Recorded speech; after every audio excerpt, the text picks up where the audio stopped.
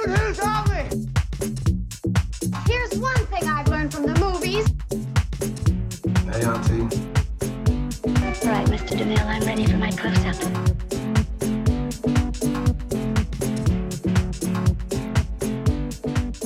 We're recording. Great. Hi, Hi, welcome to the Ridiculous People podcast. I'm Liv Sangor. That's Liv Sangor. That's Alex Shannon. I'm Alex Shannon. Wow, that was Wow. crazy. What a switcheroo. You can follow us on Twitter at A Ridiculous Pod. We started tweeting, and by tweeting, I mean retweeting. We retweeted twice this morning. So there you go. Well, look at Liv doing God's work over there on the Twitter, because God knows I didn't do that shit. I did. You can follow me on Twitter and Instagram at Alex Shan, ALUXSHAN. And you can follow me at Liviosa, LIVIOSAH. And don't forget to follow us on Facebook at Ridiculous People Productions. Indeed, If you please want to do. get some info on other stuff we're doing coming up soon. So, Anyway, I hope you guys enjoyed watching Hocus Pocus with us last week. yeah, Hocus Pocus is a Halloween masterpiece, I think Question is mark? Yeah. not a Period. exaggeration. Yeah. Truly. But we've been watching a lot of other shit too, because it's starting to get to that like awards bait Yes. season. Yes, exactly. Where like all the really good fucking movies are starting to come out. Right. So that we don't forget about them by the time the award season rolls around. Classic. Can't think too hard about it. You know what I mean? They expect already too much of us. Exactly. So it's make got it like real a month easy. goes by and then you vote. That's Quick, what'd you see last in theaters? perfect. Yeah, that's the perfect timing for an awards bait movie. It is. Are they actually doing that best popular film category? Was that like a trick? A joke. Yeah, I don't know. Like, I don't know. I And hope I not. don't know. I don't know what that means. I don't either. Yeah, they didn't like give any criteria on what that means. Wait, either, back which up is so for people dumb. who aren't with us here. So the Academy of Motion Picture Arts and Sciences doesn't it have Yes, and sciences. and sciences. So dumb. Hey, What? lighting is a science. I I don't know. suppose. I don't know. I don't like appreciate the the word fervor, science. though. I know It that's why gives I got me offended Anxiety. because I'm Because bad it just at reminds me of getting bad grades on my fucking geography test. Not geography, geology. I was bad at geology. I was so bad at geology. I put the word out of my She head. forgot the I word. remember it was like, blacked out. name this different rock versions of rocks. I Word. don't know. And I was like, I know.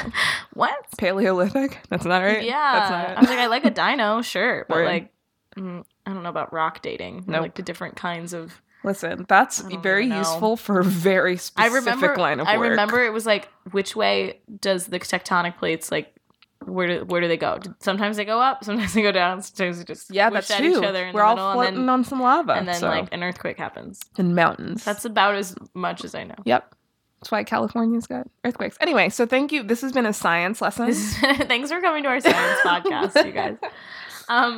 Outstanding achievements in popular film. Is a new Oscar category. Yes, exactly. So yeah, How popular? Does it have to have like have made a certain amount of money? I'm looking at the Wikipedia page. Mm-hmm. I am seeing literally no information. The title of the category was also criticized, with popular suggesting that the films nominated in other categories are Not unpopular. popular. I know. Well, I mean, yeah. Word. That's kind of the whole idea is like an Oscar movie, quote Right, unquote. right. For a while there, because Yeah.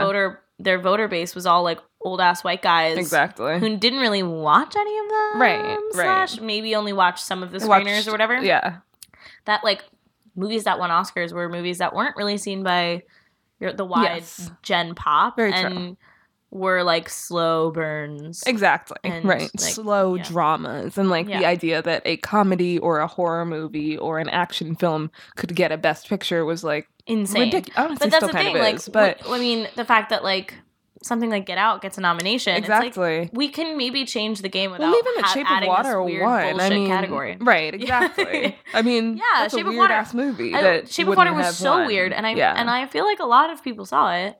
Yeah, a You fair know? amount of people. Like I think it did fairly well in the box Right. office. I mean, the couple times. I mean, I saw it 3 times, and I Word. saw it Yeah. like in the city and in the suburbs. Yeah.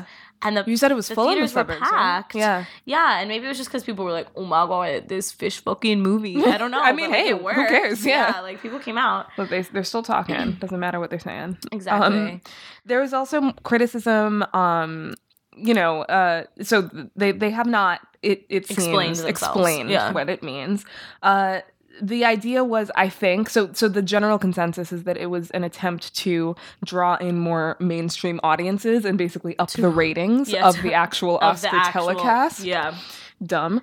Another, and I remember a lot of Black people were saying, like, do y'all just really not want to give an Oscar nomination to Black Panther? Word. Because A, it's a Marvel movie, which would be detrimental to them. And also, because it's an extremely, extremely Black movie. Right. Someone at The Escapist, and a journalist at The Escapist called it a separate but equal award. Which honestly would be true across the board. I mean, regardless of whether or not it's for Black Panther or not, that's what this is, you know? Like, yeah, essentially, it's like, I feel like it's them, like, nodding their heads to the fact that there are a bunch of movies that have been making crazy amounts of money with crazy big budgets that are not ever winning any awards. Right. The same thing with the Harry Potter franchise. It's true. I just remember always being like, those movies are fucking masterpieces. They never got nominated for Best Picture. There's just, like, not even, like, a production award. Like, the production design on that shit was fucking nuts. It was insane. Yeah. And it got nominated maybe, like, never. Yeah, right. Like, I don't even know how many times, but if it did, it didn't win anything, I don't think. I cannot recall. I don't know if it may have won some BAFTAs, but even then, I don't think, like, it was that big of a thing. And I think that, I think there was also the added layer of Hollywood being pissed off that they kept it so British, the production. That's very true. Right. You know. Yeah, everything from the cast to the crew. Very, very English. British. But I think that was smart of them, I think that worked. Yeah, that's a good because thing.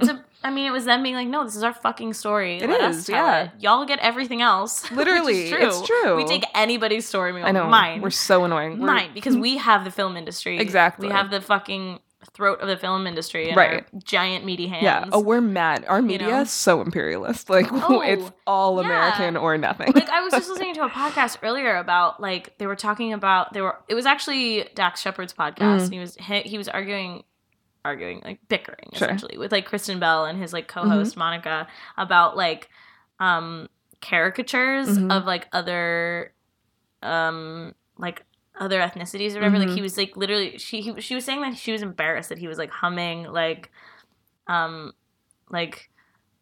when the moon meets your eye, like a big pizza pie, that's amore. And like some other, like, weird Tarantella kind of, like, shit when they were in Italy in the elevator with Italian people. And she was like, oh my God, I'm so embarrassed. Which is just a funny story. Funny, yeah, but he was like, well, what do you mean? Like, everybody has caricatures for everybody else. You know, that's got to be true. And she was like, no, like, we're the only country that, like, does that kind of shit. Right. And, like, and he was like, well, I mean, I guess a lot of it comes from, like, Disney with, like, you know, the old Disney cartoons. Right. They have, like, really racist little jingles every time, like, anybody of any specific descent comes on screen. Like, and he specifically pointed out that, like, the, like, Siamese cats and shit like that from Lady and the Tramp. I mean, he didn't know that that's what he was referencing, but he, like, started singing that thing from that movie. And I was like, I remember.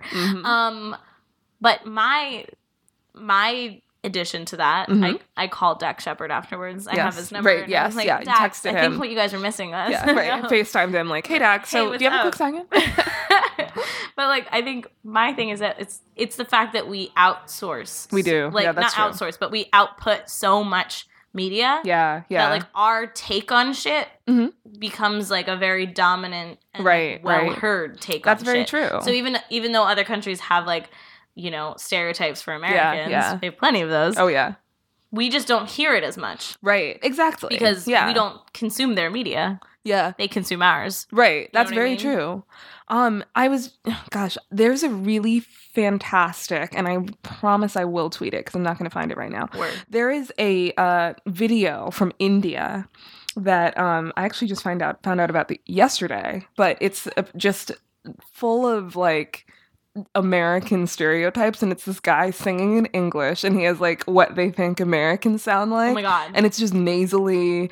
And it's interesting because it's like, since they know that everyone else knows that it's hard to define what an American is. Right, because we have so many. Yeah. So, but they've got, like, the white Midwestern guy, they've got, like, a Valley girl, they've got, like, a black dude, you know, like, who's super into hip hop. They've got like a bunch of different. They've got a Hispanic guy, which is a little uncomfortable, but, like, which, you know, it's probably on us. But yeah. Well, I mean, it's uncomfortable for you. Like, That's I would true. probably be uncomfortable with like the super hood stereotype That's true, guy right. or whatever. That's but you're fair. like, Yeah. you're like, That's yeah, funny. word, Yeah. yeah. It's like I'm more comfortable with like, yeah, the Valley Right. Girl, yeah, like, Yeah, weird Southern right. hick, whatever. That's true. That's But very because true. like I'm white, Right. and I'm like, Word. hey, you know what? Go ahead. You know what I mean? Oh my god. But yeah, I will find it and I will post it to our Twitter because it's really interesting to watch. Definitely, as an American. That's really funny. Yeah. Yeah. Speaking of watch. So anyway, so I like don't know, all it's of these, bad. well, like I mean, this whole conversation started because That's we were true. talking about the awards, Oscars. and so we saw some like. I mean, I saw an Oscar Beatty movie. Yes. And I think you did too. Probably. I think so. Yeah. I would say both of them are Yeah. low-key, high-key, being like, Yes. I'm not looking for Yes. a nomination. And if me. I got one, Oh, you don't I have wouldn't be to. mad about it. Yeah. Yeah. Alex, tell us about Stars Born. No. Wow. Nope. You really just want to make a jingle out of everything on this podcast. I don't know why. I don't either. You always go halfway for it. I I don't- just watch and wait for don't you do to this bail in real- out about halfway through. I don't do it in real life. I know you don't. Anyway, Alex, Oh, that's how's funny. The Star Is Born? I'm dying to see A it. Star Is Born is so fucking good. That movie is like 18 hours long, and I loved every minute of it. Like, I just did. I don't know. I just Yeah. wanted to fuck Bradley Cooper, like, so yes. bad. Mhm. And, like, I just wanted to, like, hug Yeah, he had a Lady- beard and was very Yeah. grumbly And in the yeah, trailer. he was. You're right. And I just wanted to hug Lady Gaga like, Yes. a lot Oh my and God, be like, yeah. girl, same. Like, Yeah. we all don't like ourselves sometimes. Right, And, right. like, I just wanted to, like, wow. Word. I just, like, wow. I love that movie. It was so good. I want to listen to the soundtrack over and over again. I have listened Don't. to the soundtrack. No. Oh. Come on. Wait, what? You gotta wait. It's too late. Don't listen But- to it anymore. Okay. Because there's just like important stuff happening in the lyrics. Oh, Because it feeds into the story. sure. Okay. Well, Okay. wouldn't that just make me appreciate it more when I get there? Maybe. Yeah. Maybe. Then I'll feel like when it comes on, I'll be like, oh my god, a bop, you know? Oh, I remember this bop. Yeah, but now you might be like, oh, a bop, and then you'll be like, oh no, Oh. You think I'll- sadness. Well, because there's some of them that you would like listen to and be like, oh, cool song, Mhm. but then the way that it's used in the Sure. movie, you're like, Okay. OMG, Okay. my heart. Word. Oh, See, no. I like that. I think that's fun. But I get it. Fine. For the rest of you, don't do it. This is how but that's how we approached it all Yeah. the time anyway. I Like know, I'm always that's like, true. no spoilers, I I need know. to experience it in the moment. And you're I always know. like, tell me the whole plot, Yeah, please. I'll And then still I'll watch go it. see it Yeah. and see what It's I about think. the journey, yeah. I'm like, what? How do you live? Yeah, no, but it was just I mean, everybody's giving it like rave reviews. Yeah. I think a lot of people told me that I was going to cry a bunch, and so Yeah. I walked in like, I'm so ready to cry Mhm. a bunch, and then I didn't. Oh, really? Yeah, I didn't cry at all. Interesting. But also, like, I was sitting in a very crowded theater. Uh-huh. I was by myself. Mhm. You went in Manhattan, right? I did. I went in Manhattan. Yeah. And it was one of the theaters with, like, the reclining chairs. But you know Yeah. what I've noticed is that these reclining chair theaters Yeah. are starting to become more popular, but the reclining chairs are starting to get smaller and less comfortable. Ooh. So- No. People are trying to recline, Yeah. like, all over my space. Oh, and I'm like, no. yeah. Get out. This girl had her fucking foot up on the tray because this is one that had like it had a recliner Yeah, and then it right. had like a The tray tray in that like between. swivels and you Yeah. can swing it in front of you like Right. it's a like a little table. it's a little table. And she decided to put her one leg up on it with her fucking bare foot out. Ew. I was like, no. No. if I'm gonna have to smell No. foot this whole time, I'm gonna be pissed. No bare feet in public. You Thank can't just you. put your bare foot up What the places fuck? in public. I'm sorry. That's just how it Disgusting. works. And it was so uncomfortable. And I was like, that's rough. okay. And there was a seat between us that was going to be empty. I thought like because it was like a reserved seat situation. Mhm. So she was like, Yes. "Oh, nobody's sitting here, right?" And I was like, "No, I'm here by myself." Let's all point that out. But also, I'm like, it's the fucking middle of a Tuesday. Yeah. Oh my god. It was like a Tuesday day. hell yeah. And there was tons of people there, and I was like, Yeah. where are all your jobs? Yeah. Like, like, I know why I'm allowed to be here, but I don't know about all y'all That happens too. all the time. When you're out in the middle of a weekday, you're like, why aren't you at work? And you're know. like, I'm not at work, but I know why. I know why. And at least I'm not, there was like a bunch of friends. I'm like, Yeah. I have a weird schedule, but none of my friends have a matching schedule. What the fuck? So anyway, I was confused and weirded out. And then like we were both gonna put our bags on the empty seat, and then some girl came and she was like, you're in my seat. And I was like, I'm pretty sure I had this one, but I couldn't. You don't care to fucking argue with a stranger. So I was like, oh, okay. So I just got up and moved over one, even though she could have been like, yeah, I'll sit where your bags are. It's fine. Yeah. Okay. She probably didn't want to sit next to that fucking weird girl anyway. So I had to sit next to her, and she took her foot down, and then she put it back up, and I was like, and then luckily she decided she had to like go get a soda halfway through or some shit, and like put her shoes on to leave, and then kept them on. Good. Thank Christ. God, why would you do that? It was disgusting. But anyway. So there was that situation. So I was a little distracted. I wasn't as emotion ready to cry. Alex is just quietly. But then at the end, I was like, "Wow, what a great moment!" And like, it's like a great ending and whatever. And the girl, like 2 down from me, that was with the girl who put her foot up, was crying so hard. Really? That like it made like the whole theater was uncomfortable. Was she like loud crying? Yeah, she saved it till like the credits rolled, and then she went like, oh my God, and like just started like loudly sobbing, and I was like, ooh, Jesus, what? Like everyone was like, oh, like you could feel the whole theater like tense and go like, really? Yeah, yikes. No, you know what I mean? Yeah, and then a couple people, like, once the credits rolled for a little longer, like, started clapping. Because, like, you could tell everybody wanted to, like, clap at the end because it was so good. Yeah. And, like, it was just so awkward, though. Because that girl was just, like, so loudly crying. And I was like, wow, this is not about this movie. This is about some shit you did not deal with in your life or something. And now you're loudly crying in public and making a whole giant room full of strangers. It feels so weird. Oh, my God. Yeah, so that's why I didn't cry. But... It is cry-worthy. It is cry-worthy. Clearly, yeah. Yeah, it's very good. It's very emotional. Lady Gaga does an incredible job. Bradley Cooper does an incredible job. Yeah. There's so many great random folks in it, and, like, it really feels like you understand what it's like to, like, be on the road and be a singer who goes out on stage and, like, whatever. And it's just, like... It feels so, like, warm and yummy at, like, so many points, you know? For people who, like, want to have, like, kind of a fairy tale vibe, it has that element to it, which is really awesome. Because then, you know, a lot of it is, like, really fucked up and, like, deals with addiction. Like, addiction and fame and identity and, like, what are we asking of people? And, like, does it really matter if I, like, change my hair? Or, like, whatever, all this shit. But then, like, also there's just, like, a huge chunk in the section where it's just like, oh my God, she's this random girl and he fell in love with her. Right. You know, and it's just like, that part is like really wonderful and makes me want to go see it again. Word, okay. You know, because even like the hard stuff, like all on top of it. Yeah. It's just like, it's such a wild ride. And it's really gorgeously shot. Yeah, it looks beautiful. Really gorgeously shot. And he really gives you, like the one review that I heard before I saw it, which I try not to, but the one thing that I heard before it was that like, Bradley Cooper, because he directed it. Yes, yeah. Too. He really gives you time to get to know each character in, like, an emotional way. So, like, even if there's not a lot of dialogue, there'll be, like, just a long, steady shot of, like, the actor just hanging out on camera, like, oh, wow, yeah. doing their thing. Really, like, letting you in on this character and really letting you form an emotional attachment to them, which is why it's so fucking long also. Right. But also the songs. Like, he has full songs in it. Word, He doesn't give you, like, a verse and a chorus. The clips. He'll give you the whole fucking song. Nice. Which is nice. That's awesome, yeah. Which is, like, it's refreshing. Because it's, like...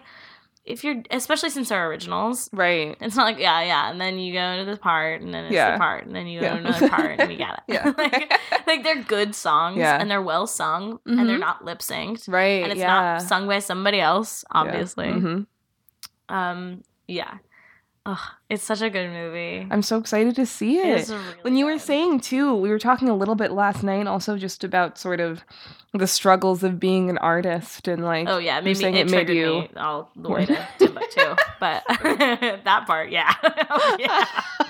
that triggered me all the way to Timbuktu. Because she's a cater waiter and been there, and and like she's like singing in in a drag house, and she's the only girl that's allowed to sing. Oh wow! Because she used to be a server there, and right? with her, essentially. Yeah, you were saying the drag scene was really cool. It's so amazing because it's Bradley Cooper's like this rough old Southern singer with twang, and he was like, "This is a drag bar," and they're like, "Yeah, honey, it is." And he's like, "All right, very cool," and just kind of like gets a drink, amazing, and, like, hangs out. And I'm like, I love it. Yes. It just you just like fall in love with Bradley Cooper so quickly. Word, It's like one of the first scenes of the movie, and like Anthony Ramos is in it from Hamilton. Oh, no way! Cool. Yeah, and he plays her best friend, and he's like, "Oh my God, you're here!" And like he's like bugging out, and he's like, "You have to listen to my friend sing. This is my friend. She's singing." And he's like, "Is she gonna really sing, or is she gonna do that karaoke thing?" You know, and they're like, "No, she's really singing. She's really singing."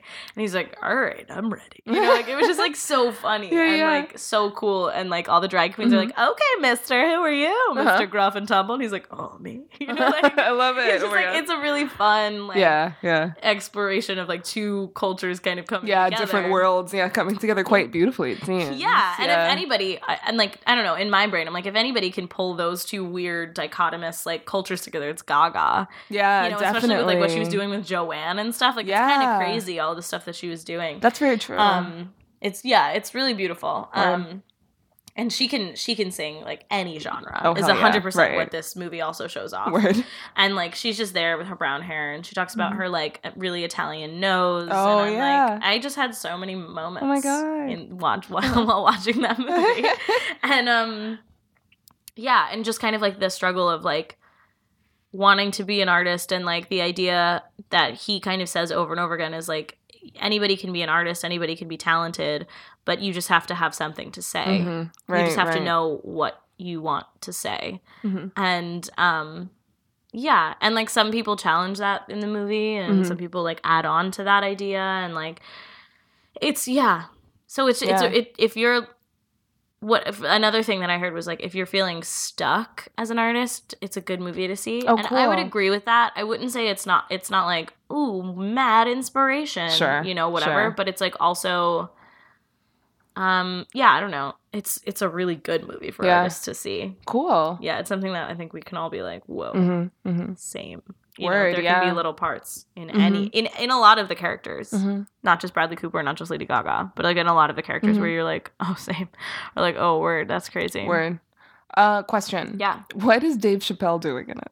Oh, Dave Chappelle. He popped up in the trailer. I was like, what? He's so good in it too. He's just like he's been going to the gym. I saw him in his sleeveless stuff. Like, look at you. He's doing so good. He also has like a really interesting take on it too. He's like he is an old childhood friend of Bradley Cooper's. Okay, got it. And he like, I mean, his like him and the people who play his family have like, it's not like a huge part, because it's like nobody really has a huge part except for Gaga and Bradley Cooper. Right, like even Gaga's best friend doesn't have like that many scenes. You know what I mean? Which makes sense. They're on the road. Yeah, it's about them, and it's about like the whirlwind that's happening around them, and like how he brings her into the like eye of the tornado, essentially.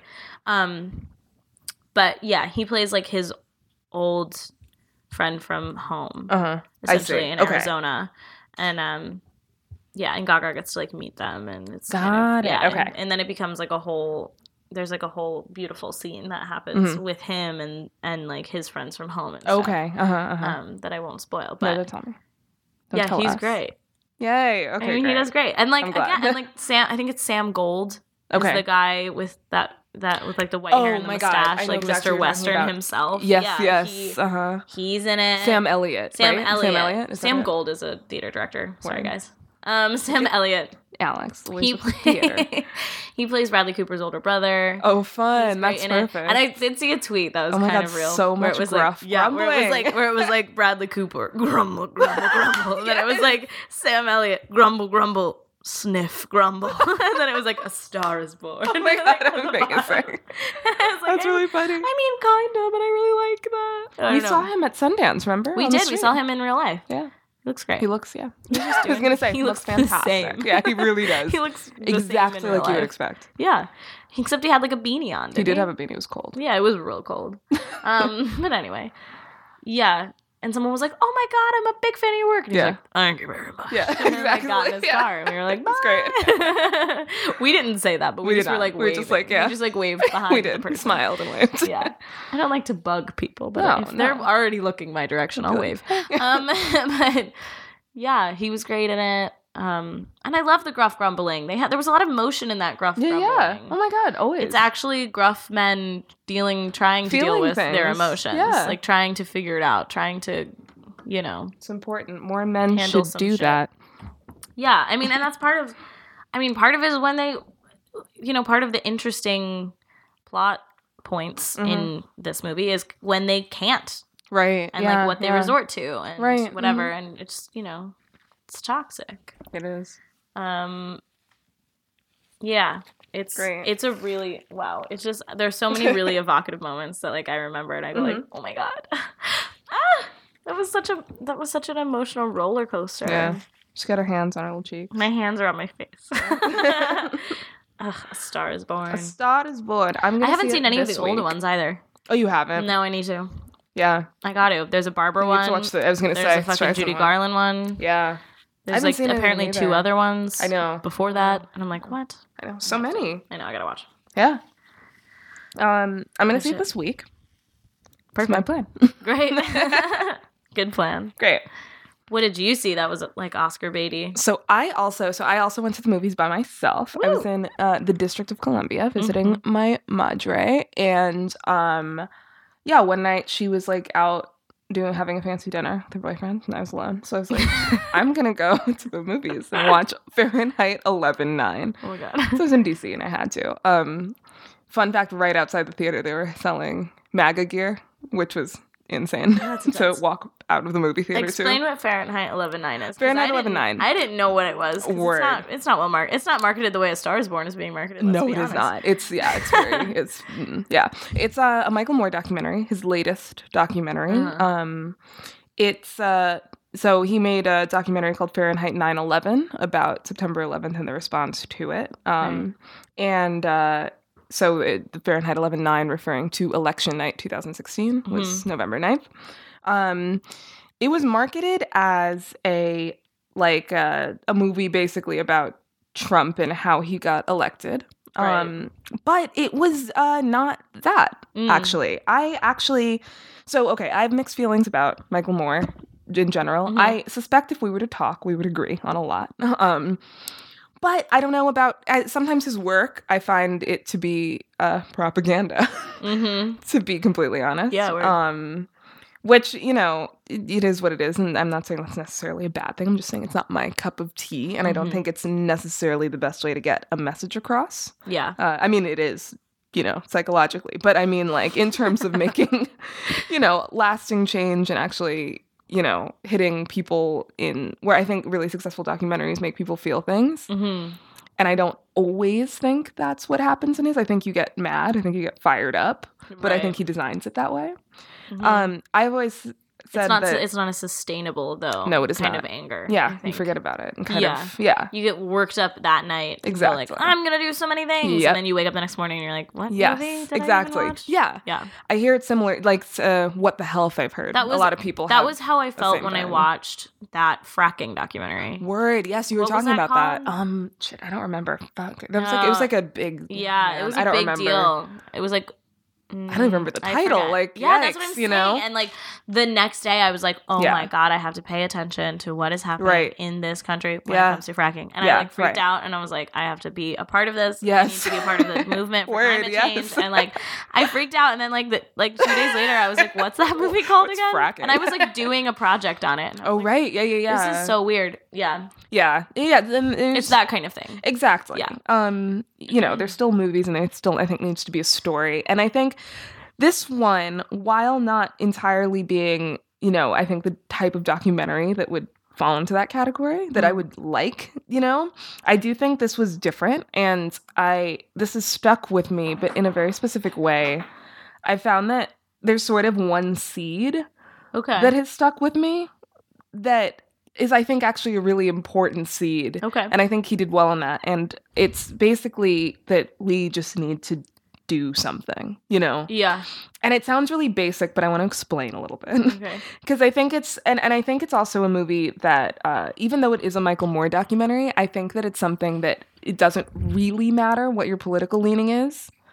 I think anybody can watch it because and nope, but they won't. I know they won't. I know because it's Michael Moore, of course, right? You know, and I get it. Yeah, and that I'm not saying that they will, but I really do think that they could because it is not. This is not a liberal documentary. Okay, he slams everybody. Okay, it's for different reasons, you know? Yeah. I think it's interesting that he never went after conservatism, only Trumpism. Okay. He made a very clear distinction, which is honestly a bigger thing than I ever thought Michael Moore would do. Yeah. You know? Yeah. And he really slams what I think the term would be neoliberals.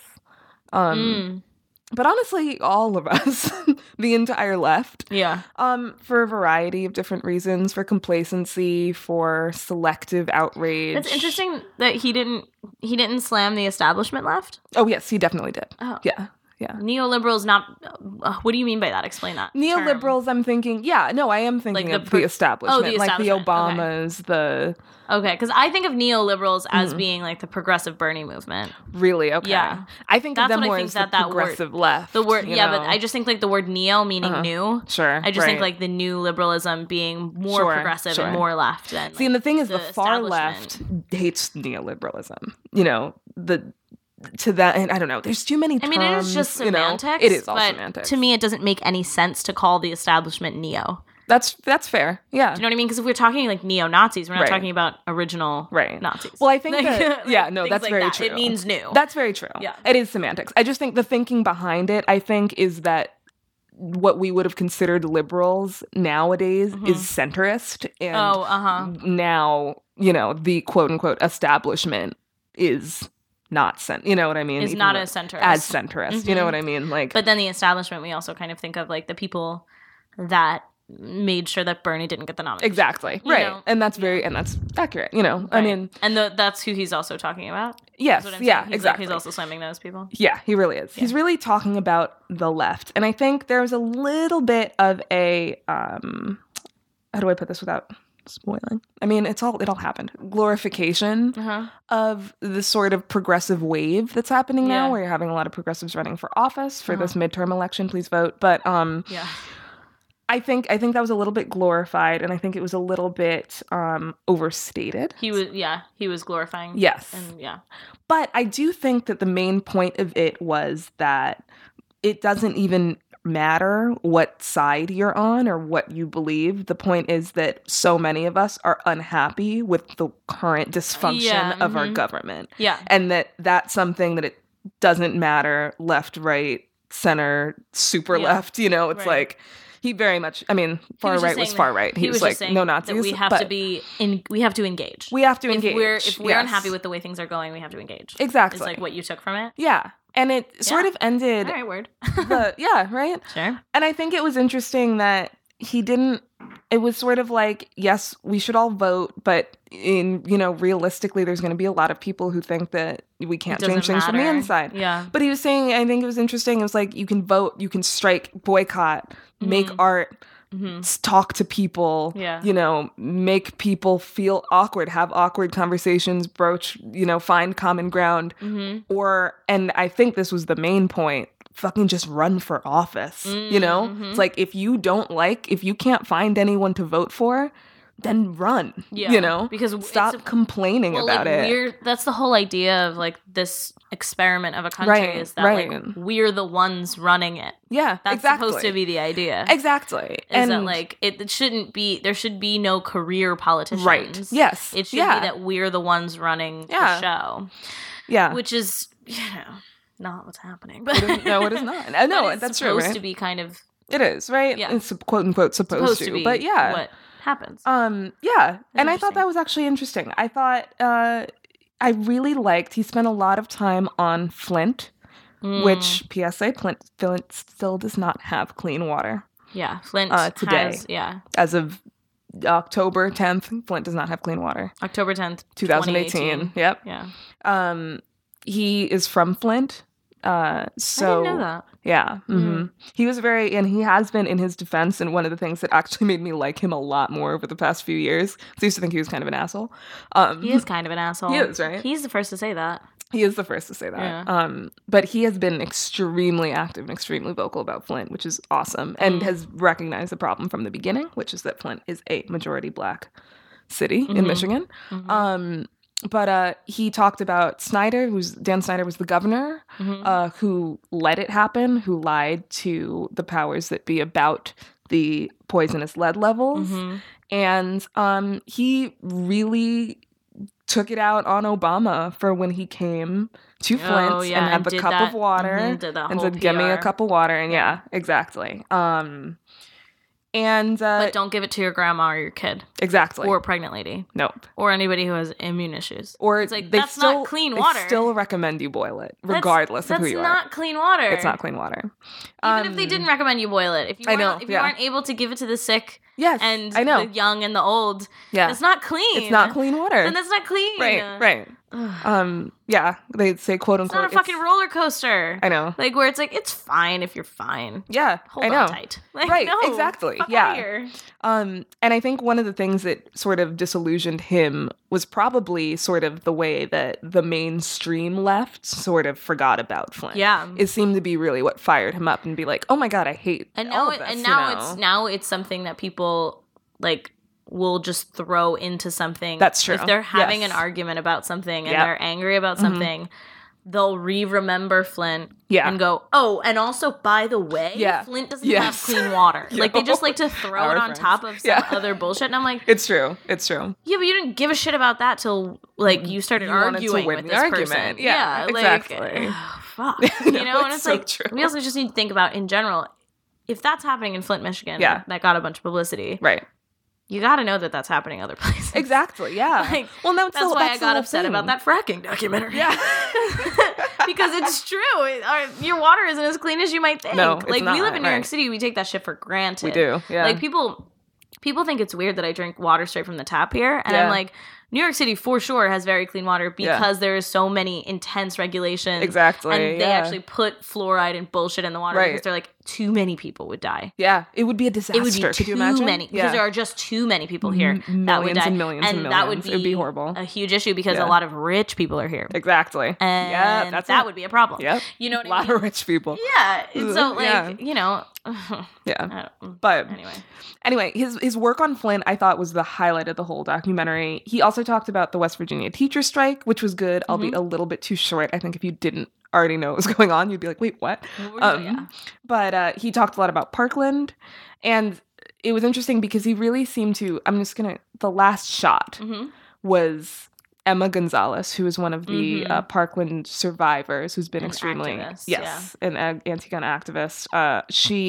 It just sort of ended on a shot of her in front of like thousands and thousands of people, which was really. But that's very just sort of she's a young teenage girl. Yeah, you can be an activist too. Exactly, something terrible that doesn't need to happen to you. And that's the other thing that is really interesting to me about Parkland is.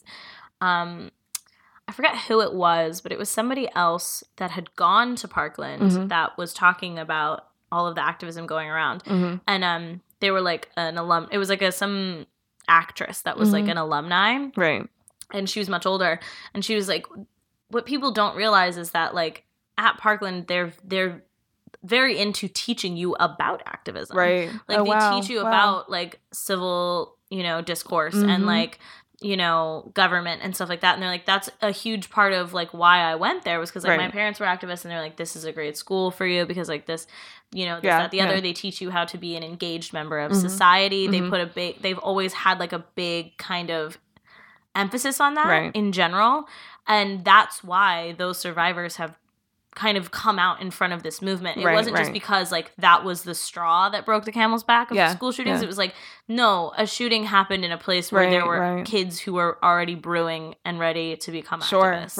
And they were already going to be activists regardless of this tragedy that now happened to them. And then that catapulted them into, this is the thing that I'm really gonna stand I'm doing it now. Yeah, I'm going to do it now and I'm going to stand up right now. But like these kids would have become civil servants regardless, almost, because that was kind of apparently the way that the culture of that high school had always been. That's really interesting. Which is something that I feel like nobody talks about, and nobody has really recognized, because I'm like, why are these kids so fucking good at this? I know, they really are. Fuck. Like our little kids, our teenagers and young people, like, just more eloquent now because they have more shit to read or whatever. But it's like, it was partly that, but it was also partly how they kept referencing their teacher and like this class or whatever they're talking about.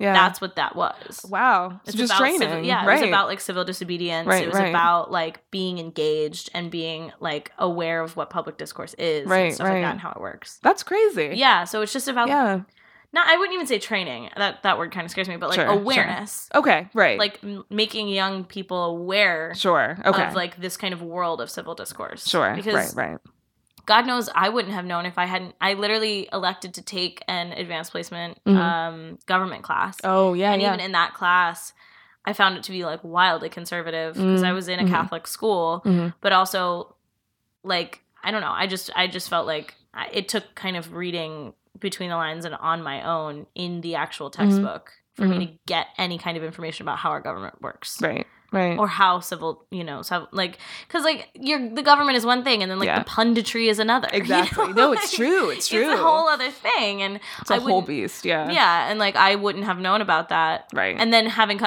NYU, where again activism is just kind of sewn into. It is. Yeah. The fabric of the culture, especially of Tisch. Definitely of the art school. It's very much like be aware of what's going on. Yeah.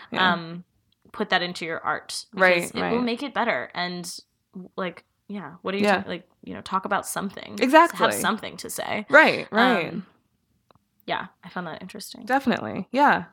But I think that's really interesting. And I think it's an interesting look at that. I think it was 20 minutes too long.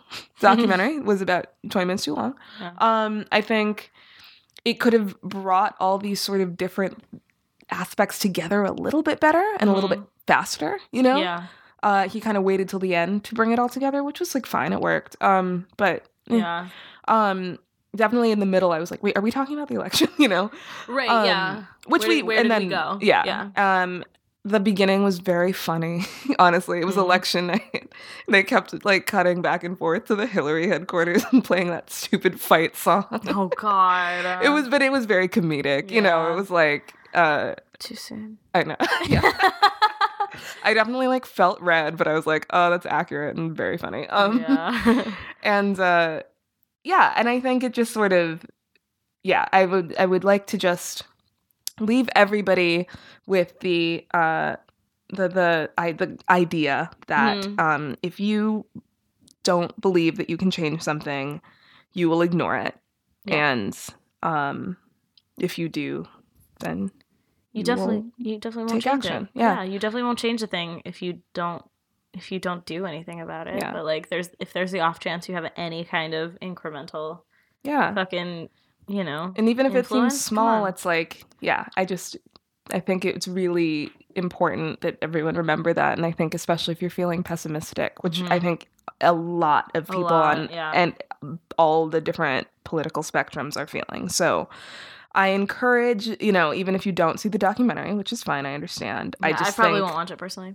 Word. Okay. Because again, I'm the same as you. I don't really like Michael Moore. Sure. Right. I'm just like, I don't need someone screaming the things that I think that I think, again, like I agree with a lot of what he's probably going to say. Right. And I don't need him to yell at me about it. Sure. Yeah. You know what I mean? That's totally fair. And part fair. of me goes like, and as a conservative person probably would never see a Michael Moore documentary either. Like I know plenty of people that I've grown up with and that people from my hometown that are deeply fucking conservative, and they would never spend money on a Michael Moore documentary. And that's fine. And that's fine. Yes. But at the same time, like, maybe it is good for somebody who's just like, I would like to know about what the fuck's going on because I kind of ignored it when it was happening. Yeah. That's kind of, Yeah. That's a good I think it's really important. And I think that even if you don't see the movie, I leave you with, that notion. Do something. Don't be afraid to run for office. That's not even an exaggeration. Yeah. And I really also want people to keep paying attention, especially, the Flint stuff that he did was really awesome. Mm-hmm. Even if you don't look at his work, please pay attention to what's happening, know that it's still happening, and think about there's so many things that we can do on an individual level. to help Flint and all the towns like it. So, yeah, absolutely. Just, it definitely woke me up a little bit. And so I hope I can spread that in hopefully a less abrasive way than he does. Yeah. Yeah, definitely. Yeah. Definitely. Go fucking vote. The midterms are coming up. I know. I just don't, you're not allowed to talk to me about politics if you don't vote. Yeah. Do you know what I mean? Because like it's just, you can't complain. There are so many places in which people cannot consistently vote. Yeah. It's definitely a privilege. And we have more elected representatives than, I'm pretty sure, just about any other democracy currently active. Right. And we are not even a direct democracy. We're a Republican democracy. Yeah. We're in charge. Right. Yeah. We're their bosses. It is. It's true. So, I mean, come on. Yeah. Come on. I mean, it doesn't take that long. It doesn't take that long. It's not that hard. You can find all the info on the line. Like in the 70s, maybe it would be like, where do I go? Even I don't know. I need a pamphlet. Whatever. Yeah. It's like just Google it. It's easy. So it's fast. I would say my advice is always, even if you don't believe in it, it really does not take any time. Yeah. If you're trying to make a statement, I mean, it is true that non-voters are the largest quote unquote political party in the United States, but we can't change the two-party system if y'all unless vote we elect people who are going to change the two-party system. And like if y'all would vote for like American Idol back in the day, and like I mean, what is your voice really going to matter in that? But like y'all maybe called in. Yes, back in the day, people called in to American Idol, and more people voted in that than the election. Yeah. And who cares if Ruben Studdard is a part of your world? Like, you know what I mean? Yeah. Like these other people will affect you. Yeah. Especially on the local level, please, please, please vote in the midterms. I get the whole thing with the Electoral College if you're disillusioned with that, but I still think you should vote. But that's fine. That's whatever. That's a different conversation. This midterm, this affects you. Especially this midterm. You gotta vote in the midterms. Vote in your local elections. Your local elections is direct democracy, and that's the people who pave the roads that you live on. Yeah, like literally. Yeah. Literally. Yeah. And especially in New York, it's like, come on, if you want to talk to somebody about why the fuck your subway keeps getting shut down on the weekends and at nighttime, is your local elections. Yeah. Talk to those people. Yep. Anyway, soapbox. So, and then we also watched Maniac. We finished it. I finished it. I finished it a while ago because I have no impulse control and I need to finish things immediately. I finished it. It was really nice. I cried. Right? Yeah. Well, and I think that's, I mean, getting to the thing of like we all like just need each other a little bit. I think that's like really what that whole series kind of left you on. So true. I thought that's a very hopeful message. It really was. I liked the whole thing where it was sort of like, people, you go through trauma or you have chemical imbalances and your brain is a hard thing to control, and that's fine. Yeah. You know, that's like what I was saying when I first finished it was that like I feel like it was an emotional take on mental health. Definitely. Like it was just like, what is it? Yeah. What is it like to like live through it and stuff like that and be like, yeah, it's a problem in my life. Yeah.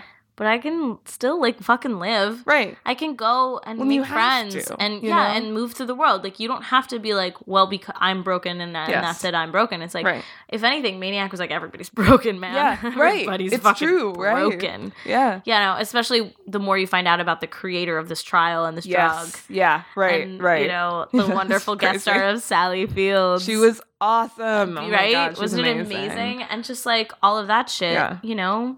But then at the same time, it's like, that relationship wasn't going to be healed. No, it was not. you know? But that's okay. I mean, and there was a line that one of the characters delivers. It's something like, I don't remember the line, unfortunately. It's going to be shitty. But it was really eloquent in the series. It was something like, you know, someone was like, how am I going to get over this? And the other character said like, well, you don't, but you're going to find a way to live. Oh, yeah. Okay, so Sally Fields' character is the like machine. Do you wanna give it away? Yeah, we're gonna just spoil in this part. We're gonna spoil because we already talked about Maniac in a non-spoiler way like last week because you didn't finish it. I did not. So like, the computer mom, which is the one that's like in conjunction with the drugs, and the trial and stuff. turns out that AI is very much based on his mother. Yeah. Who's a therapist. Yeah. Who's like a pop culture talk therapist or whatever. And then the computer falls in love with the one researcher who then dies like midway through the experiment. Yeah. And she's dealing with grief, and she doesn't know how. And so that's why she starts going rogue, and everything starts going wrong. Right. She inserts herself into everybody's, trips. Yeah, exactly. Essentially, drug trip dream things. Right. That's supposed to help them work through trauma. And then he has to bring in his real mother to talk to his like AI mom. To like therapize her. To fucking therapy his AI mom. Yeah, right. It's crazy bullshit. And it's like, wow, Sally Fieldception. And she does an incredible job acting circles around each other. Oh my God, yeah. Like it's just herself. her. Yeah, it's just her in a room. Trying to outact herself. Yeah, dude. It's crazy. And but Emma Stone's character is also dealing with loss. Yeah. And she kind of like Sally Field, who's the AI version, is like, but what am I gonna do? I need to fucking steal all of your... How am I gonna get past this? How am I gonna do this? Yeah, I need to steal your consciousness and make it live with me now. Right, and Emma Stone was like, no, you don't. Stop. Yeah. Like, but how am I gonna get past this? And she goes like, you don't. Like, it just is something that you can then like carry with you. Yeah, right. Yeah. You know? Mm-hmm. Which is something that I read in a beautiful play called Marvin's Room. That I often reference when I'm talking about grief is like at some point in the play, one of the characters talks about it being a boulder. Grief is like a boulder. When it first hits you, you feel crushed by it and like you'll never lift it, and then slowly it just starts to get smaller until it's just like a pebble that you carry around in your pocket. Right. It's always there, and sometimes you take it out and you look at it. Sometimes it gets a little bigger because it's the holidays or whatever, but like it's a pebble. Right. Yeah. And you have it, yes, always. Right. But that's because you know, you can carry a pebble. You can carry it. That's the whole idea. It fits in your pocket. It fits in your pocket. Yeah. And like that's like a beautiful notion that I've always taken with me, and I think that like that's kind of also what Maniac was saying. Yeah, definitely. In that moment, you know. Yeah. Yeah, it was so good. It was so great. Some really cool stuff with Jonah Hill's story too. I thought about family. Yeah. And sort of this whole sort of notion in society, and not to, slam families, but like, the idea that like, if your family is toxic, your family is toxic, and sometimes you need to get out of there. Yeah, right, yeah. You don't need to be at every event. Your family isn't necessarily, everyone in your family isn't a good person, you know, and it was interesting, spoiler, but like, the whole thing, I thought it was really interesting that Jonah Hill was sort of hallucinating this character who he wished his brother was, who he wished his brother would be. Grimson. Grimson. Yeah. When in reality, his brother was this, monster. Sexual predator. Yeah. Self-obsessed, terrible person, know, and he knew that. Yeah, and Jonah Hill's like character, that they talk about it throughout the whole series. Like he's supposed to get on the stand and say that he was with his brother the night that he was accused of doing this, of like, basically sexually assaulting one of his employees. Yeah, exactly. And then eventually, like, evidence gets brought out in court, and it's clear that this guy's guilty, but Jonah Hill knew that deep down, and that's part of the reason why he was spiraling. Yeah, right. Which is what you come to realize as an audience member. It's like, part of the reason he's spiraling is that he's like, I know my brother is fucking the worst person ever, but I just desperately wish that I was a part of this family. Right, yeah. And they've never once let me feel like I'm a part of this family because I have mental health issues. And it was that whole thing about, he was like, what is real? Because, he's being forced to lie about this thing that everybody sees. Everybody's the video like, was, he's a fucking it was like, you see it, and it was this whole, and so, that was an interesting. But then when he goes like, I have psychological problems, but my brother fucking did it. Yeah. That is my brother. He's like, look at it. That's my brother. Because like the judge asked, like, does that man on the tape look like your brother? Right, yeah. And then he goes, no, it is my brother. Look like him, it is. It is him. Yeah. Fuck this guy. And like kind of explodes the whole thing. Yeah. And then, his brother's like, I'm gonna fucking kill him. And he had lied before. He's like, I'm sorry for lying. That's my brother. Like, he's like, he wasn't with me. Yeah. Like, no. Yeah. You know what I mean? This whole thing. And coming to terms with like, he was like, I'm going through a hard time, but it's not going to make it any better by doing something I know it's not right. Yeah. This whole idea that like for the family. Exactly. Like kind of gets drilled into him, and he's like, for what family? You guys have never supported me or helped me in any way. Right. And you could see, like, I thought in that third hallucination, it was really interesting that when the way he saw his families, like these thugs and his dad put a drill through this guy's head, you know, quote unquote, for the family. And it was like, Yeah, exactly. And then he starts taking out his brothers. Yeah, right. What? And like, yeah, it's just the idea that like, it's not a family. No, exactly. It's just the dysfunction is insane. Yeah. Anyway, just there's a lot of really great ideas. And there's just like really cool fucking visuals and like they like jump through different genres. So fun. Oh my god, yeah. Yeah, it was just gorgeous. Yeah, it really is. Please watch it, everybody. It's gorgeous. Great. It's so weird. Yeah, it's actually funny too. Yeah. I mean, I know we just talked about all this heavy shit, but it's funny. But it's genuine. Okay, the part that I was talking about before in the last episode that we talked about Maniac, when I said that Jonah Hill is swinging for the post and he's being so funny, and like the one really intense scene is when Emma Stone doesn't know that she's like her character, right. And she's just like fighting all the spies, and he's playing that that like oh my Icelandic guy or whatever who like accidentally killed the alien. And he goes like, "Oh, you are good with guns, wow," or whatever. And he's amazing. He's being so funny, and like. Yeah, I just thought that was great, like because it was just that whole segment was so funny. It was so heavy up to that point, but then you see him see Emma Stone and go like, "Oh wait." Good, they're back together. Good, because they kept separating them. Right. But then, like, he's just being such a dip. It's so funny. Yeah, that was a really funny scene. No, Ernie was my friend. And he's talking about like, his fucking alien friend. Yeah. And they were like, no, that alien was trying to murder all of humanity. You actually did a great thing. I know. Like, what? No, he was so like, kind and gentle. He's just being so. They were like, his people are coming now. They're like, kill us all. The laser is gonna hit the earth or whatever. Yeah, right. It was just real funny. It was great. Watch Maniac. Even though we spoiled some stuff just then, if you haven't seen it, you should def watch it. Yeah. All right. Well, if you skip through the Maniac part because there are spoilers, then welcome back. Hi, welcome back. I also just quickly and like literally right before we recorded, I think I was just like waiting for Liv to come home, and I was like, I'll put this movie on. It's a Netflix original. Mm-hmm. How intense could it be? It was so good. It's called Private Life. It's got Catherine Hahn and Paul Giamatti in it. Oh my god. And this girl Kaylee Carter, was apparently in Godless, and now she's going to be in some new Manson movie, and she kills it in this fucking thing. It's so good. It's about them trying to get pregnant, and they're like this like weird artist couple that's like dysfunctional, and like they're like, oh shit, we missed the whole thing where we were supposed to have a baby before, and now we're old. Oh, fuck. They tried different like IVFs, and they're trying adoption, and they're trying all this shit, and then you know they hit up his stepniece, who's like a 25-year-old like college dropout fuck up, never graduated, trying to figure out how to be a writer, who wants to crash with them on their couch in the East Village. She like rolls into town, and they're like, hey, you got some eggs that we can have, maybe. And she's like, yeah, dude, let's do it. Yeah. And it's crazy. And like, it really takes you through like how painful and hard it is for like people who are trying to conceive. I think that was like a really gorgeous thing for them to lend their voices to, both Catherine Hahn and Paul Giamatti, because like, you just love them when they get on screen. Right. Like either of them. You just care so much about them. And they like...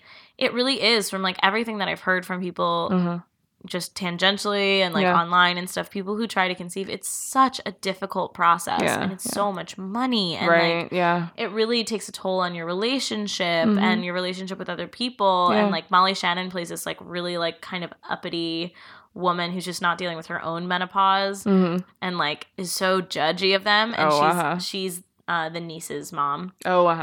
And yeah, like she's a great kind of like foil to their like artsy like Manhattanness. And yeah, it's really good. And there's a bunch of like references to theater stuff in it that like, if you know theater stuff, watch this movie. Because like there's one point they're like fighting, and Paul Giamatti just like almost looks at camera and goes, why do I feel like I'm in a Wendy Wasserstein play? And I like laughed so loud, and I'm like, that's such a specific niche joke.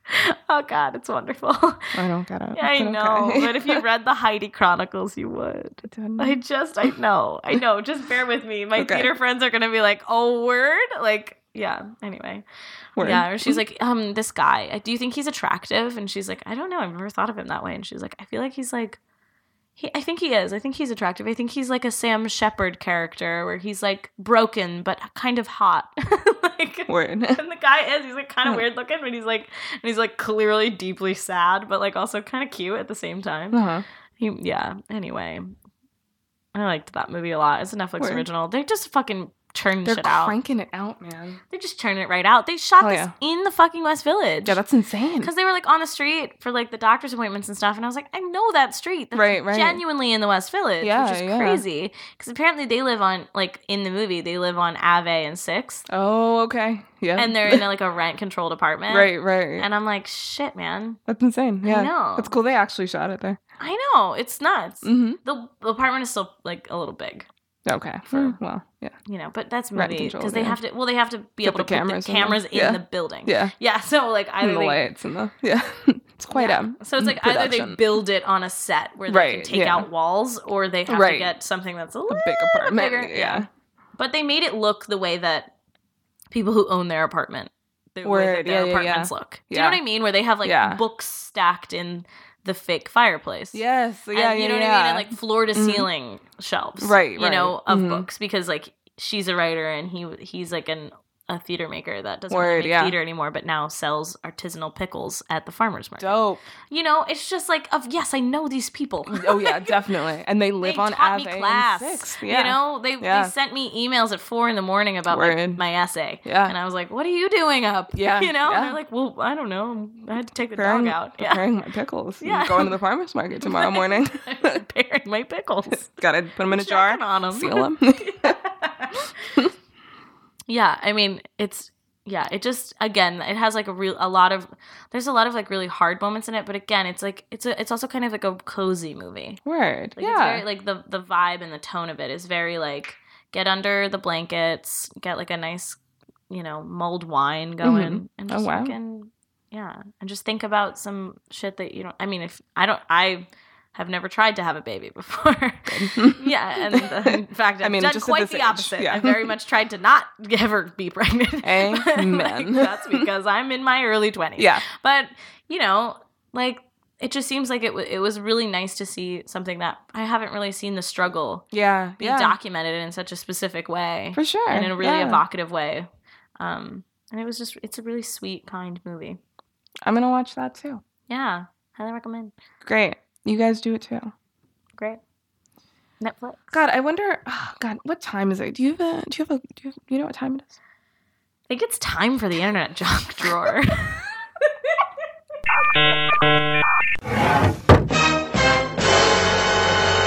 Oh my God. Oh, it's so forced. I know. Oh, it's so forced. Okay, I got that note. Here's the thing. Okay. The wonderful, beautiful NYU professor who I have kept in touch with after graduation, and she said that she was going to listen to this podcast, and I think she maybe listened to like one episode. I don't know if she continued to listen to it. She's much more highbrow than I. But she was like, yeah, it seems like you really do the whole like podcast thing where you like say things about social media and say your full name. And I was like, yeah, it's really awkward because it's just in our kitchen. And she's like, yeah, I can tell it feels forced. It's like, wow. Woo. She really called us out. But I think it feeling forced is good because that means that the rest of it is just us having a conversation. That's true. Yeah. It's weird if in a regular conversation I was like, you're Liv Sangor. I know. And you can follow me on Instagram at Alex Shani, ALUXSHAN.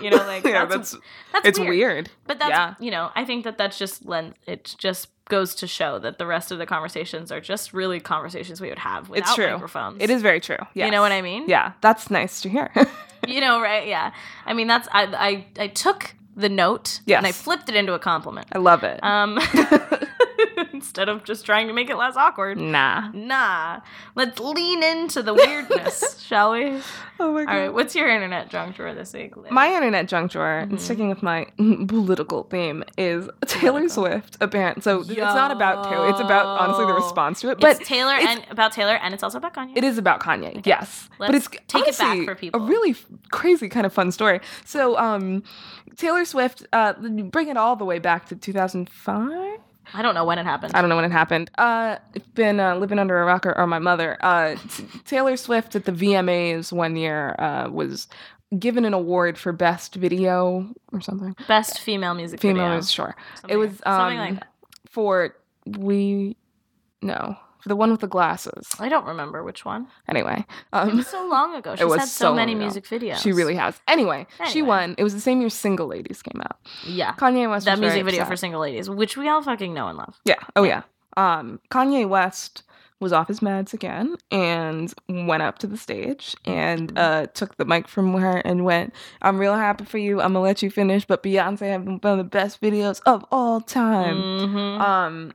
And that made many, many headlines and has become a meme. And in the meantime, there's been a sort of Kanye versus Taylor back and forth. It's true. Which is what, like, half of her album was about. Exactly. This time around. This Reputation album. So, Kanye was very out of line. There was also some controversy with her recording him in a slightly more recent incident. Right. And on the political spectrum, Kanye was very famous during the Bush administration for, in the middle of a telecast, just saying George Bush doesn't care about black people. Still funny. And, I mean, it was a lot. It was for wasn't it for Katrina? It was Katrina. Yeah. Oh, okay. But it was like a telethon. It was a telethon. Yeah. He was standing next to Bono or something. Yeah, and someone was like that. Wait, what? Because it was not it. Well, at the time, you have to consider that. Yeah, you do have to consider that. It was not what it is now. No. So that was mind blowing, and everyone was talking about it. And wait, what? It's also sort of an under the radar thing. I feel like in the media where everyone was like, "Oh my god, there's so many black people," but no one said it. Mm-hmm. Kanye just did it randomly. So that's always been his thing. And Taylor Swift had been notoriously very quiet during the 2016 election, and had also been endorsed, and this is not her fault, by a bunch of neo-Nazis. True. Sucks. And people just thought that the reason they did was because it was safe, because she didn't say anything. So everyone was like, they were like, "Oh, great. Well, we won't get called out on this shit." She had recently, this past week, posted an Instagram caption, right? Caption on her picture. Caption on her picture was basically, "Listen." I know what the terms are. I know. I've been to the internet. Okay, continue.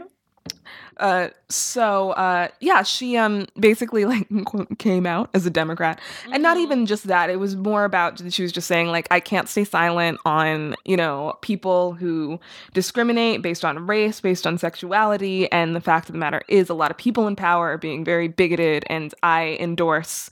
She's from Tennessee, a red state, and she endorsed the blue candidates very openly. She told her fans to go out and vote. Encourage them to get educated on what's going on, and it was a very political post. Was very political. Well, and also Yes. This is the part where I admit. Yes. Yeah. And you know what? I have no shame. No, you shouldn't. I don't know what you're about to say, but you shouldn't. But I think a lot of people would be very surprised to know that I was, and currently kind of still am, a very big Taylor Swift fan. Word. Yeah, I have listened to her music since Fearless, and I bought albums, and I listen to them more frequently than people might know. Which is why I'm doing this weird, awkward voice. I know she is. I feel very uncomfortable admitting this. She's got her little hand. My arm is very weirdly weird on the table. I don't understand what's going on. Here's the thing. Yeah. I like a good fucking pop song. And the minute she turned pop was the minute I paid attention. Word. I heard teardrops on my guitar and I was like, who's this twangy girl? That's interesting. A little dramatic, but what's going on there? But she used to be very country. She did. The country world is objectively why she broke America in the way that it's true. Other recording artists don't. It's true. Yeah. She plays, and I've heard this described by Ed Sheeran, which is part of the reason why he broke in America. Yeah, right. I mean, and by part, I mean 90% of the reason why Ed Sheeran broke in America was because she brought him on tour with her. Right. And she plays stadiums that other pop stars, huge names, can never play. Right. Because they're only played by country stars. Right. You know what I mean? Yeah. And so, weirdly enough, she was able to maintain a lot of her weird country fan base. And by say weird country, I'm not saying that country is inherently weird. I'm saying that it might be weird that a country fan would listen to this hard pop record. Yeah. But it's because she eased him into it. Right. You know, she really did. Like, she was singing, like, about Tim McGraw in a pop way. Yeah. And then she just started just singing about pop shit. And they're like, I'm still here because whatever. Right. She's still kind of seen as part of the country scene. Right. And she brings out country acts, like, on, onto her big pop stages. And that's a big deal and whatever. Yeah. So I think that's part of why she never came out. Definitely. That makes sense. You know what I mean? Yeah. And, like, I'm not saying that's a good thing. Sure. I always had a problem with it. I was like, she's so clearly trying to be, like, progressive and new wave and, like, a feminist, but also, like, was having a hard time even saying that she was a feminist. She didn't want to scare off a lot of the more conservative, country fans that she's had from the beginning. Totally. But I am, like, really glad that she's kind of starting to come into her own boots. Definitely, right? And, like, be like, I'm a person. Yeah. Because she is so massively big. Right. She's, like, so much bigger than I think a lot. Yeah. Like, she's, like, I mean, I feel like a lot of times, especially in, like, New York or, around music heads or whatever, people see her as being equal to, like, any other pop star. Sure. Right. Oh, she's the same as, like, Ed Sheeran or whatever. But it's like, there are a lot of people who have no idea who the fuck he is. That's true. Who have every single one of her music videos downloaded on her phone. That's true. On her phone, whatever. Yeah. She's crazy big. Yeah. And I think that her doing that on Instagram is crazy good. It is. And it's so intense. And it's a huge deal. It's already made a difference. Yeah. Voter registration in Tennessee has skyrocketed. Yeah. Since she did that, which is crazy. Which Mike Huckabee tweeted. Mike Huckabee tweeted. So at Taylor Swift 13 has every right to be political, but it won't impact the election unless we allow 13-year-old girls to vote. Still with hashtag Marsha Blackburn. So funny because fuck you, because that's also a huge misconception that it's true. Her fan teenage base is girls, young. yes, her fan base is not they've young grown anymore. with her. Yeah. Her fan base is people our age. Yeah, well, that's the thing. I mean, that's my point. Yeah. They have grown with, like, when they started, they were 13, but people get older. Yeah, I'm like, what's crazy is that it's kind of a weirdly similar thing, which is what I'm going to talk about. with my internet junk drawer. Yeah. But it's kind of a nebulous thing. Right. I'm just going to talk about, like, YouTube a little bit. Word. Okay. And I think, like, like, this story, this specific story, and, like, also just the fallout of, like, people being like, Taylor Swift cares more about black people than Kanye. Wait, can I just, here's the thing. Because Kanye is fucking running around in a MAGA hat. And here's the thing. I am beginning more and more, I'm coming around to the notion that I think he needs help. Because, I think he needs serious help. Yeah. He's always had... And I think that part also makes me think of a lot of the other people that I really like in media who go, it's not an excuse. You can't be an asshole. No, it's not. Make mental health the excuse. No, I think he definitely needs help. I also think he definitely needs to stop being an asshole. He does. No, he definitely does. Yeah. I don't think it, but I do. Yeah, I think what Taylor Swift wrote and that won over Black Twitter freaked the fuck out because Black Twitter had a big issue with her. That's true. And the whole white supremacy thing. I mean, yeah. We just wanted her to be like, I don't support Nazis. That was it. I mean, yeah. So we were a little upset. She didn't say anything about anything for a while there. No, it was just complete. For a while there, she never said anything about a thing. No politics, right? So she wrote in this thing, she wrote a lot about people of color, black people. We were like, what? There's one line that Black Twitter freaked out about, which was, I believe that the systematic racism we see in this country towards people of color is terrifying, sickening, and prevalent. And all the black people, my favorite tweets was like, Taylor Swift cares more about black people than Kanye West, and now I have to lay down because that sentence gave me a headache. And Roxane Gay was like, buy a lottery ticket. Anything is possible in this timeline.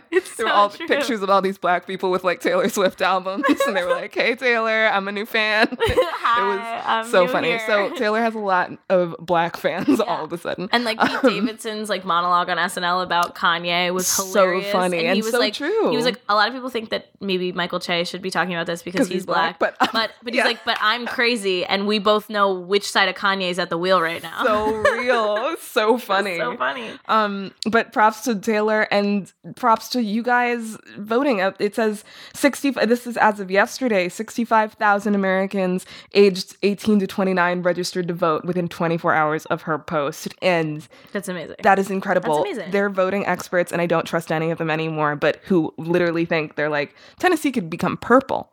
That's crazy. This many young people are registering to vote. So yay. And also look at our power young people. Yes. I think that's really inspiring. And I think that's dope. I'm really glad she did that. She apparently said something at the AMAs that I'm not going to talk about because I didn't watch it. Yeah, I have to watch it. I was going to do that tonight. I was going to watch some AMA me too, clips right? Because I heard Cardi B was great too. But anyway, we'll talk about it next week. Anyway, yay. I thought that was great. I think that's a really crazy story. I think that it also goes to show like how out of touch we are, and a lot of people are, with like the demographics of things.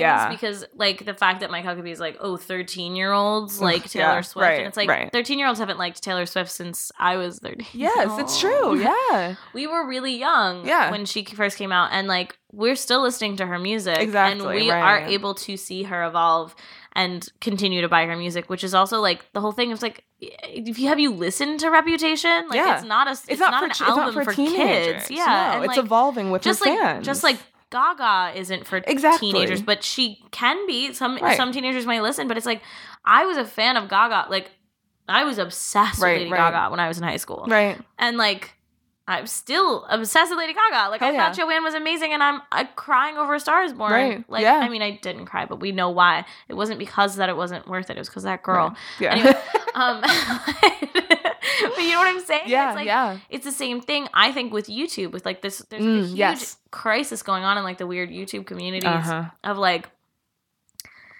what is, like, a content, like, these, like, new content creators, influencers, whatever you might call it, YouTubers. Like, a lot of the original crop is, like, just kind of quitting, like dying out, quitting. Sure, they don't like it anymore. They're disappearing. Or they're just getting a lot older now. Of course, and they're starting to kind of like involve some of the older stuff that they do like into their content.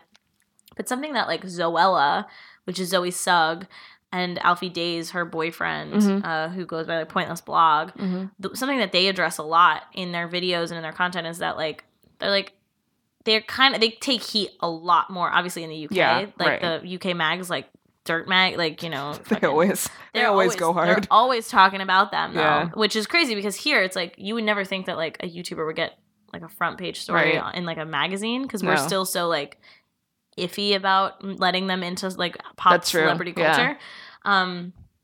But like they kind of talk about how like they get heat for talking about more adult stuff in their stuff, and they're like, but our demo, like we see our demos directly because we're on YouTube and we're YouTubers.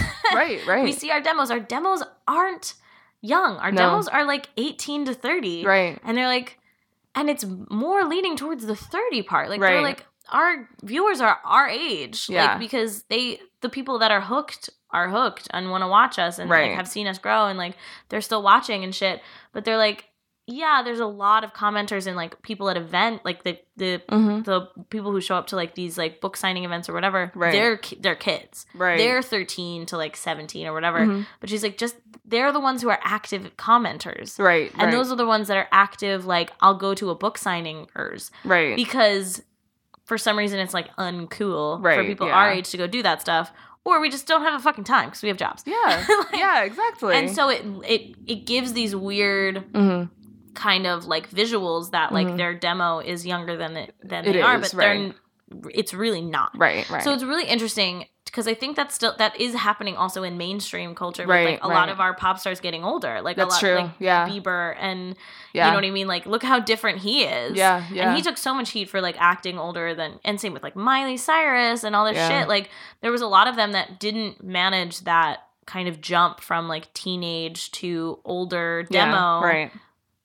Well, that's true. And it wasn't their fault. It was because a lot of people kept thinking that their demo was younger than it actually was. We were all the same age. You know what I mean? Like we were still paying attention and still like watching them and stuff. And like, I don't know, this whole like good, like, what's the word? like role model. Oh yeah. You know what I mean? Like this thing that Taylor Swift just did, that's a good That's a role model. Hell yeah. That's her being like, I'm going to be honest. I'm going to say something. Right. Where I think a lot of people would, like maybe before this period of time, say like a good role model would just keep your mouth shut and that's sing true. your song. No, it's 100% true. Whatever, you know? But yeah, I think it's really interesting because now like some content creators that I'm watching that I like, say like Miranda Sings, Colleen Ballinger, I've talked about her on this podcast before because I just think that her evolution is so weird and interesting to watch because she like had a Netflix show that got canceled, but now she has a new Netflix special that she just taped that's going to be going up in which she's pregnant. Oh wow, yeah, and her character is pregnant, and so she's doing a bunch of like weird stuff about like virgin conception, and it was just kind of funny. But I mean, now, like, when I watch her vlogs and stuff, she's, like, talking about, like, being pregnant and, like, being an adult woman. I don't know. And I'm just like, that's crazy. Right. Because the internet used to be a place for kids. Right, yeah. That's true. I mean. And not really. I'm talking about, like, YouTube. Like, YouTube used to be kind of about, like, teens. Yeah. And there are new teens coming up and talking about stuff, but they'll never have the numbers that those original ones did because there are just more of them now. Right. More people know that it's a thing to be a YouTuber. Yeah, it's saturated. I mean, the market has been saturated. Yeah. That'll happen, yeah. But I just think it's really interesting because, like, I think people, like, weirdly enough, we're supposed to be the target demo. Right. Like 18 to 35. Yeah, you know what I mean? For, like, movies and TV and shit. That's true. Then the people that we actually do like and still follow, people are like, no, only 13-year-olds listen to them. Sure, right. Like, yeah. No, they don't. Yeah. Is that true? Wait, what are you talking about? Like, we still pay attention to, like, Zayn Malik. Hell yeah. Oh, my God. What? Because we thought he was hot when he was in One Direction, and now he's just gotten hotter because now he's old and we're old and we're all old. Yeah, like, exactly. What? Oh my God. Like, now he like models Gucci and shit. Like, I don't fucking know. Oh my God. I pay attention to all of Harry Styles' women's suits. And I love it. Women's suits. I love it. I'm about it. I love them. Half of them I want. Half of them I'm like, it's a bold pattern and I'm into it. You're rocking it, man. Amazing. Yeah. Amazing stuff going on there. Oh my God. I love it. Yeah. Like, and now it's weird because now I'm like, I want to be fans of like Camila Cabello or whatever. And she's like, I'm 16 or whatever. Oh my God. I really like the stuff that she puts out though. I don't know how old she is, but she's young, I think. She's young. She's younger than us. She's younger than us. I think she's, probably Taylor 20 Swift or just something. took her on tour. That's dope. Oh my God. Yeah, and she's like helping her out. Oh yeah. Oh my God. You guys know how much I stan Zendaya. Yeah. Zendaya's 22. Oh my God. I stan Zendaya. I'm all about her. Me too. Amandla? Are you kidding? Oh my God. She's young too. Yeah. She's really young. What a queen. I know. It's like, we both go, I know. Yeah. I mean, like, it's weird. Yeah. I feel like we're getting forgotten in like the demos of people that are important. Yeah. People have completely lost track of what millennials pay attention to. Very true. They don't understand us at all. No, they do clearly. Not. Yeah. But I just wish that they did a little bit more so that we could, like, you know, get our whole bunch of us to vote. Yes. You know, to vote and care about other stuff besides like their student loans and I think stuff like that. Soul I don't think about it at all. But yeah, SoulCycle. You know, SoulCycle's $40. I looked it up. Oh Jesus! Well, not 40, but no. I mean, like it's like with all the fees and stuff. It's like 38, but to me that's 40, which is basically 50, which is like 100. Why do you want me to pay $1,000 to be on a bike that doesn't go anywhere? I don't want to be on a bike that goes nowhere. Someone yelling at me about to love myself, and I'm like, no, I don't love myself. That's why I'm on this bike. That's why I'm in this class, this hellscape. Okay. Oh my God. I can't with like this is the shit that we're gonna get made fun of for. Yo, oh my God. Just like we make fun of the 80s for their fucking aerobics. Weird aerobics. Jane Fonda. Yeah. The fucking workout tapes was the at-home version. Yeah. All of those like weird fucking athletic classes, like dance classes that they all took in those weird leotards and shit.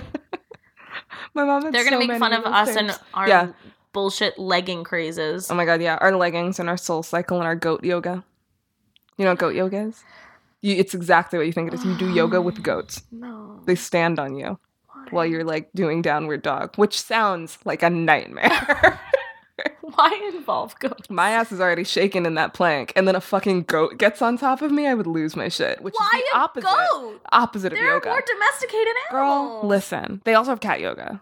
Well, yeah, which makes sense. But also, I don't know. I could never get like when our other roommate had a cat for a little bit there. Like we couldn't get her to fucking not push our phones off the table. That's what I'm saying. And crack them. I'm saying it would Let be alone a get a disaster. cat and be like, pay attention to this yoga class that we're all in together. They'd either all lay down or they'd get on your back and like sink their little claws into you while they need you, and or it'd be just like, try ow, to like walk away somewhere. leave the room. Yeah.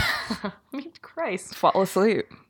Anyway, that was our. Well, there's also that like goat parties that I don't know what's going on with goats. What's going on with goats? It was like you get like somebody puts a goat on your back or something, and you like you like give it like a piggyback ride, but a goatee back ride. Why? I don't know. Who asked for this? I don't know. It makes me so upset. Yeah, we deserve to get made fun of for that. Yeah, I don't understand what the fuck that is.